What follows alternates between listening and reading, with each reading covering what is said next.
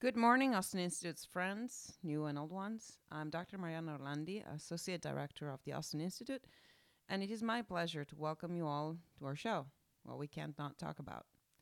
In this episode, you're not going to listen to one of our usual interviews with scholars, family experts, or authors. Many of those, and very good ones, are coming up soon. And if you don't want to miss them, be sure to subscribe to our show. As much as your donations, subscriptions help us keep things running. So please take those extra 5 seconds and subscribe now. If you're not familiar with the Austin Institute, be also sure to check out our website, our past programs, and to follow us on social media. On our YouTube channel, you can also find videos of lectures and public events. It is a small portion of what we do for students and for the Austin community in general, but it is a quite valuable one. You're going to listen to one of those lectures that you can also find on our YouTube channel. One of the most recent lectures that we co-hosted with the Salem Center for Policy at UT Austin. The talk, titled Doing Business in a Post-Apocalyptic World, is part of the Engaging Orthodoxy series run by our senior fellow, Professor Mark Regnerus, and was delivered on March 30th by journalist and author Dr. James Poulos. Now, for those, if anyone who do not know him in our audience, James Poulos is the author of Human Forever, Digital Politics of Spiritual War. He creates and advises brands and enterprises at the intersection of technology, media, and design. He's the co-founder and editor of The American Mind at the Claremont Institute and the co-founder and publisher of Return at New Founding. He's also the author of The Art of Being Free, and his work has appeared in the Claremont Review of Books, The Figaro, National Affairs, The New York Times, and The Washington Post, among many other publications. Now, a piece of advice. Take your time while listening to this recording. Dr. Poulos speaks the truth, but truth is not always the most simple and immediate thing to grasp. In this talk, Poulos discusses technology, media, and alternatives to the current technocratic political order. He envisions a union between branding, patriotism, and an alternative theological vision. He explores the link between modern Gnosticism and transhumanism, and my favorite part, he reminds us that what made America great is a possibility that is still here. It was and it is the courage to deal with reality and to make the most of this highly imperfect world. That is what he encourages us to do, to go build something, rather than dreaming and fantasizing of an ideal state, of an ideal life, which, he reminds us, are not of this world. Enjoy the listen.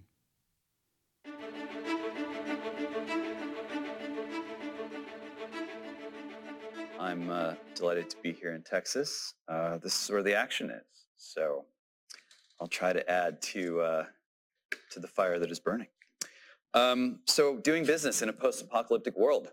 We are here in the name of challenging orthodoxy, and so I'm going to begin with a quote from the Lord of Counterintuitive Thinking himself, Mr. Peter Thiel. In a recent conversation hosted by the Lincoln Network, Thiel observes that, quote, in the 17th or 18th century, the self-styled deists or rational thinkers were the anti-church people, and the church was considered excessively dogmatic. And now it's the opposite. It's Orthodox Christians who are the most heterodox independent thinkers left in this country, unquote. This may seem an odd place to begin thinking through the way that technology has changed how we do business and have to do business in America. Orthodox Christianity is gaining in popularity among some Americans, but is still barely pushing 1% adherence in the national population. Even if that jumps up to 10% over the next few years, we are still probably quite a ways off from discovering what a really American orthodoxy looks like. Just one example of how heterodox Orthodox theology seems to Americans is its expectation of God's bodily resurrection of the dead in the end times. It is a little funny to me that this idea is a scandal among people willing to blindly believe that human consciousness will eventually be slurped out of our bodies and poured into our machines. But actually, bodily resurrection is straight out of the Nicene Creed, and so really any Christian should or could be thinking this way. And from this standpoint, the real scandal is that so many don't. even though lots of Christians continue to fall into the very old pattern of actively hoping for the end times, for the apocalypse. Why they do this if they don't believe in bodily resurrection is an interesting question. And the answer appears in many cases to be because they don't believe in the bodily resurrection. Many Christians in America appear interested not just in being done with the bother of the sinful world, but to be rid of their human bodies altogether, beaming up into a kind of infinite spiritual commune that seems not so different from the uploaded consciousness of the so-called futurist imagination.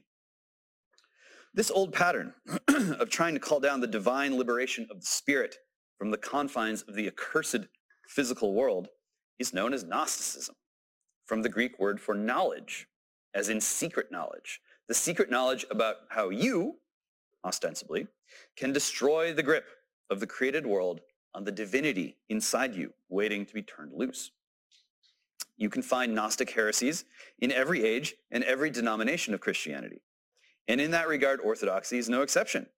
Although even here, Orthodoxy distinguishes itself today in the strength of its theological determination to reject the idea that we're really pure spirit beings, and that the afterlife of such beings is the real life which we must actively aspire to and work to usher in.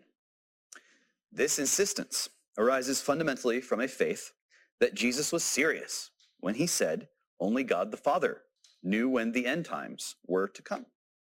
That it isn't ours to know or to say because we humans are created to be humans before, during, and after the end times.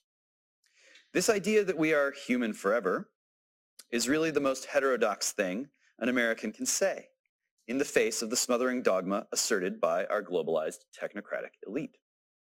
Their view is summed up by Bill Gates' favorite so-called futurist, the gay Jewish atheist Yuval Noah Harari, who is out there preaching the anti-gospel that, quote, Jesus rising from the dead and being the Son of God is fake news, unquote.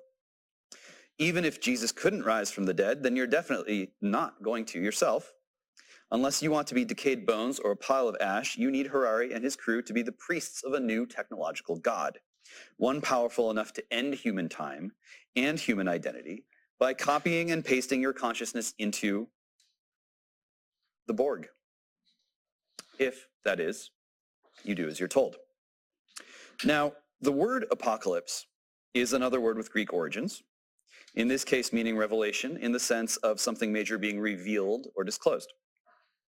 The Gnostic apocalypse is one where the revelation is a perfect way for who you really are to be liberated in a purified form from the irredeemable constraints of the given world.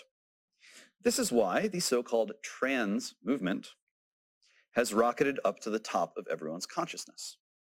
Trans means transhumanism, using technology to give spirit a weapon powerful enough to destroy the given forms of our human being.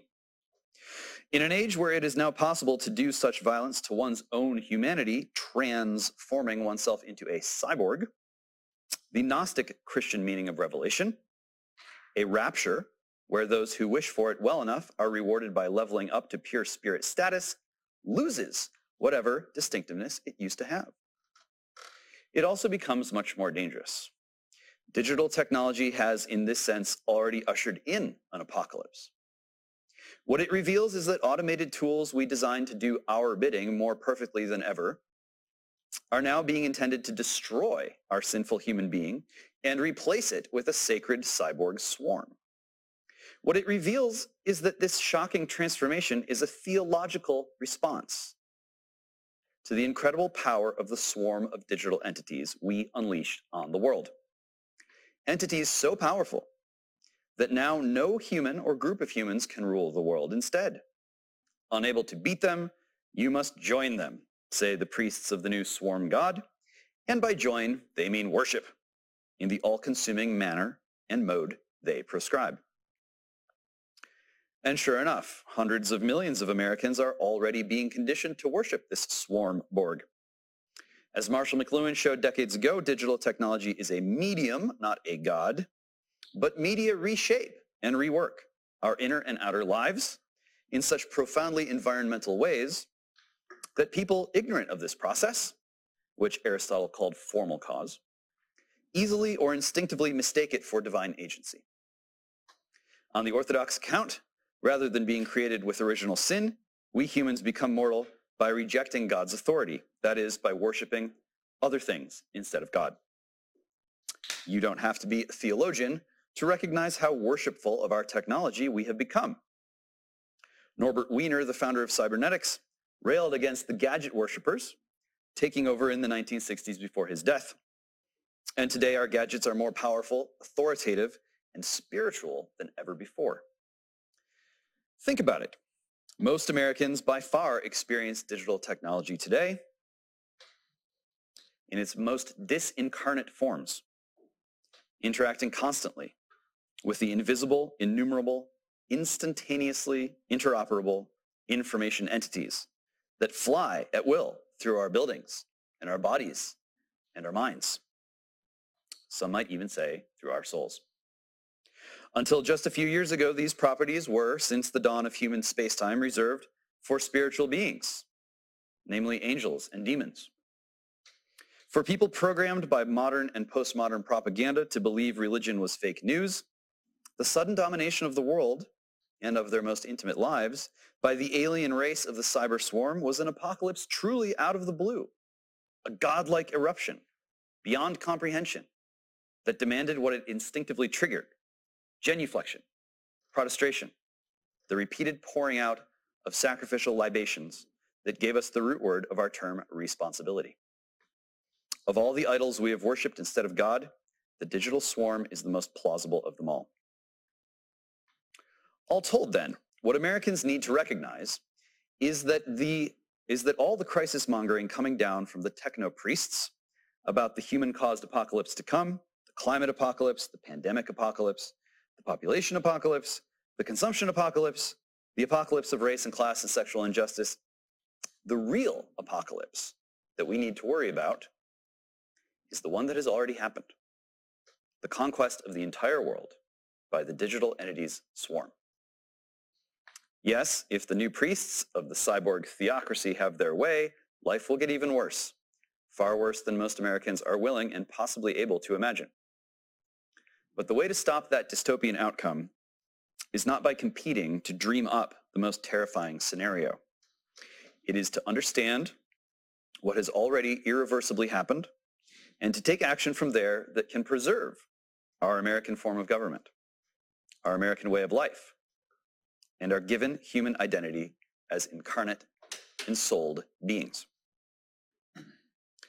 If anything might be a nonpartisan agenda, you would think that this might be it. But for reasons I doubt I need to explain, most people today who are focused on saving American civilization and saving our human nature are focused on using political weapons and tools to do so. There certainly isn't anything wrong with that approach. If the American people become unable to practice politics in a way that ensures their government and regime preserve America and Americans' identity, the task of preserving our way of life and our human being becomes incredibly more difficult. But if politics is necessary, not sufficient, it is not sufficient. And that is because, at most, our regime can only make a shelter for us, under which we can live faithfully, fruitfully, and felicitously. The task falls to us, not to our rulers, to actually do life in that way.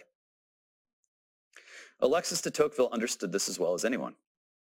His counsel for our statesmen was to force us, however awkwardly, to deal with our problems politically, face to face, neighbor to neighbor, not on any ideological grounds, but because without that hard practice, our taste for freedom would lapse and our hearts would shrink back into isolated and disconnected self-enclosure, corrupting and ultimately destroying not just our form of government, but our human and spiritual vitality. Like Montesquieu, Hobbes, and other political theorists before him, Tocqueville understood political science as ultimately a question of the movement of human bodies in space over time. The knowledge proper to politics was the knowledge of movement salutary to human life and of the structures of law, habit, and mores that conduced to and protected that movement, which could never be abstracted into a single pattern, contemptuous of the particular conditions in a people's particular space-time, without sterilizing and so ending, eventually, human life itself. Quote, to force all men to march with the same step toward the same purpose, that is a human idea, wrote Tocqueville. To introduce an infinite variety in actions, but to combine them so that all these actions lead by 1,000 paths toward the accomplishment of a great design, that is a divine idea, unquote. Just so. But the cyborg swarm and its priests have introduced dangerous new complications. While we might see today's imposition of a social credit system, complete with a woke and queerist civic religion, as a stultifying forced march toward one destination, the priests of the cyber swarm insist that they are in fact the new masters of an infinity of choices and actions. They are merely the only ethical experts, they say, qualified to interact with the swarm at the highest spiritual and scientific level, studying it, learning from it, nudging and guiding and directing it toward our post-human purification in the manner they and their machines best determine. Let me suggest that what Tocqueville really means is that it's only our given human being itself through which infinite variety in actions has been introduced into the world, and that understanding this means understanding to whom our savingly fruitful variety is owed. Innovate as we might, innovating away our humanity can only spirit away the generativity of active life. The energy of the soul cannot be substituted by the energy of the machine. Because this point is fundamental to human existence, it is one that has not been lost on another more recent observer of American life, the truly heterodox Vladimir Putin. While Russia in many ways continues to illustrate Tocqueville's warning that the world faced an alternative between equality in freedom and equality in servitude, Putin's recent and repeated remarks about the catastrophe of communism reinforce Tocqueville's insight into the political irreplaceability of the natural social movement of ensouled human bodies. In his recent Valdai address, Putin warned that Russia's, quote, difficult and sometimes tragic history showed, quote, the cost of ill-conceived social experiments is sometimes beyond estimation. Such actions, he said, can destroy not only the material, but also the spiritual foundations of human existence, leaving behind moral wreckage where nothing can be built to replace it for a long time. Without suggesting that Russia had fully recovered from the communist catastrophe, Putin suggested instead that, quote, at least our society has developed what they now refer to as herd immunity to extremism that paves the way to upheavals and socioeconomic cataclysms. People really value stability, he went on, and being able to live normal lives and to prosper, while confident that the irresponsible aspirations of yet another group of revolutionaries will not upend their plans and aspirations, unquote. The catastrophe of communism's rise and rule led inexorably on his account to the catastrophe of its collapse. Quote, many have vivid memories of what happened 30 years ago, and all the pain it took to climb out of the ditch where our country and our society found themselves after the USSR fell apart, unquote. The point, of course, is not that America can look to Russia or to Putin for a model to get out of our own accelerating collapse, the evidence of which is all around us, not least in the psychological and cultural meltdown of people cowed and corrupted by the digital swarm and its priests. But Americans must look to Russia's catastrophic experience, swapping machinery for soul, in an attempt to perfectly orchestrate the collective movement of all. I am glad that it is not my burden to try to ensure that the Russian people can recover swiftly enough from the communist catastrophe to survive and perhaps even thrive in the wake of the digital apocalypse. That's because while I find Orthodox theology as authoritative as so many Russians do, my civilization is American, not Russian. And while America faces a special constitutional and cultural challenge in not being able to impose a theocratic solution to the devilish problem of how to resubmit the digital entities to human rule, America also has a special advantage in figuring out how to cope with this challenge.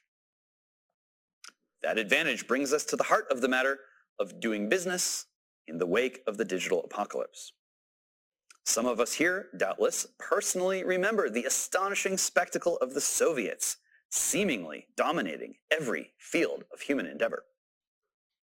If this is not fresh enough for you, sit down with Sylvester Stallone's peak Cold War film Rocky IV, where Dolph Lundgren's Soviet Superman, Ivan Drago, fatally knocks out Rocky's dear friend Apollo Creed, and Rocky flies to the USSR to avenge Creed's death in the ring. The soulless Soviet Borg looked poised to defeat America on screen and off in every one of our infinite avenues, most of all the physical, industrial, scientific, and military ones. This was, after all, the entity, the Soviets, that beat us, at least at the start, in the so-called race for space. But the Soviet wager on mastering the movement of human bodies in space-time through the substitution of the technical for the soul was a failure.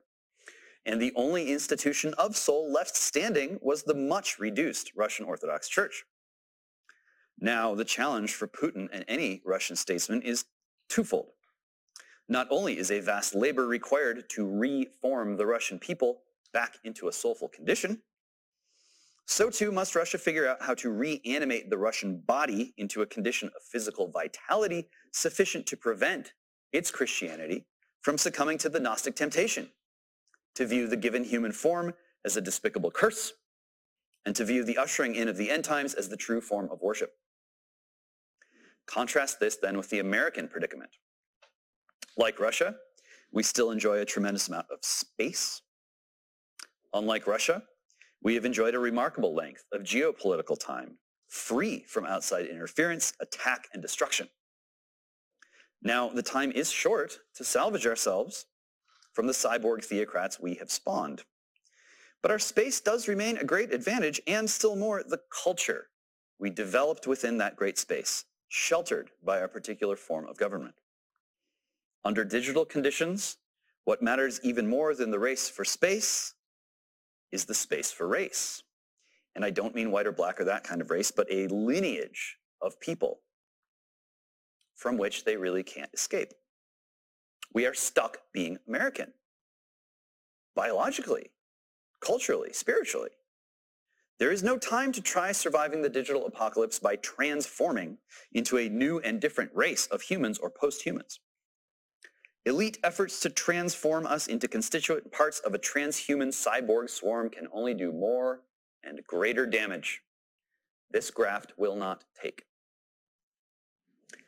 This means that in order to mitigate or avoid further damage, we must move our distinctively American, given human bodies, around in our particular slice of space-time in a way that is particularly healthy for us and protective of us. But let me also be clear with you that the damage I speak of is not just spiritual or cultural damage, but an incredible and probably immeasurable damage to business.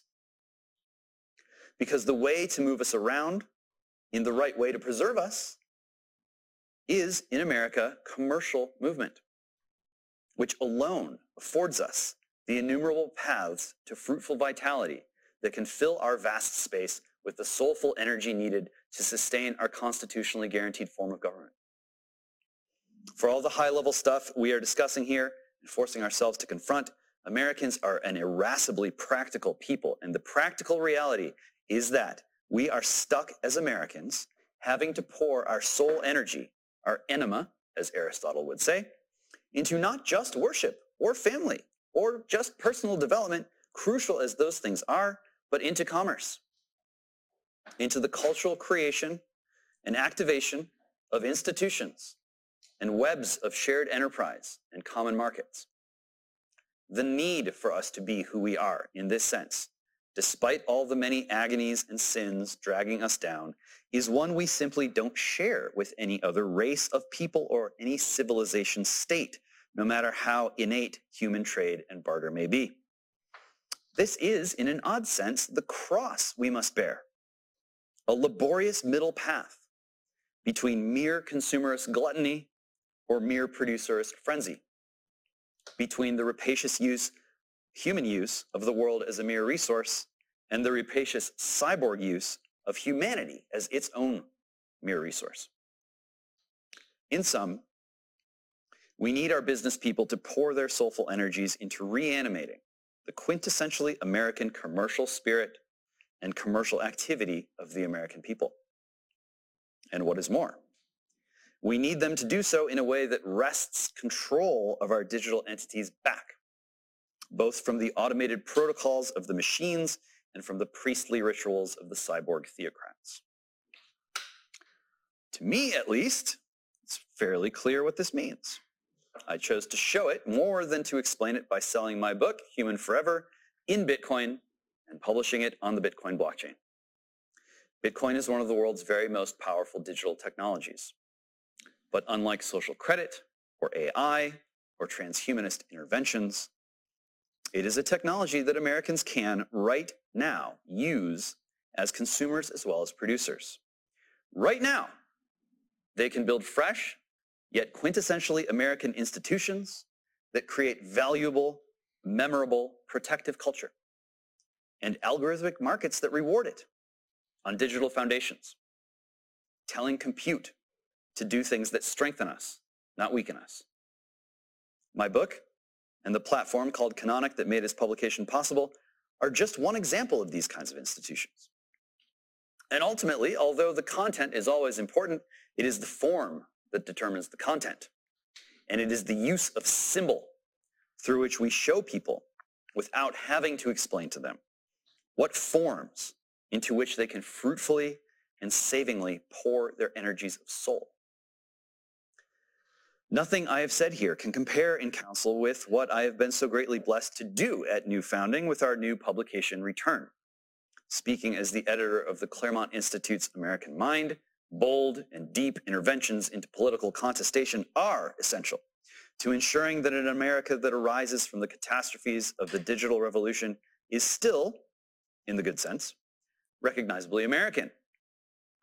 Speaking as the publisher of Return, that political endeavor relies in fateful measure on our capacity to decisively reanimate the commercial enterprise of many millions of Americans by creating and driving new digital age brands.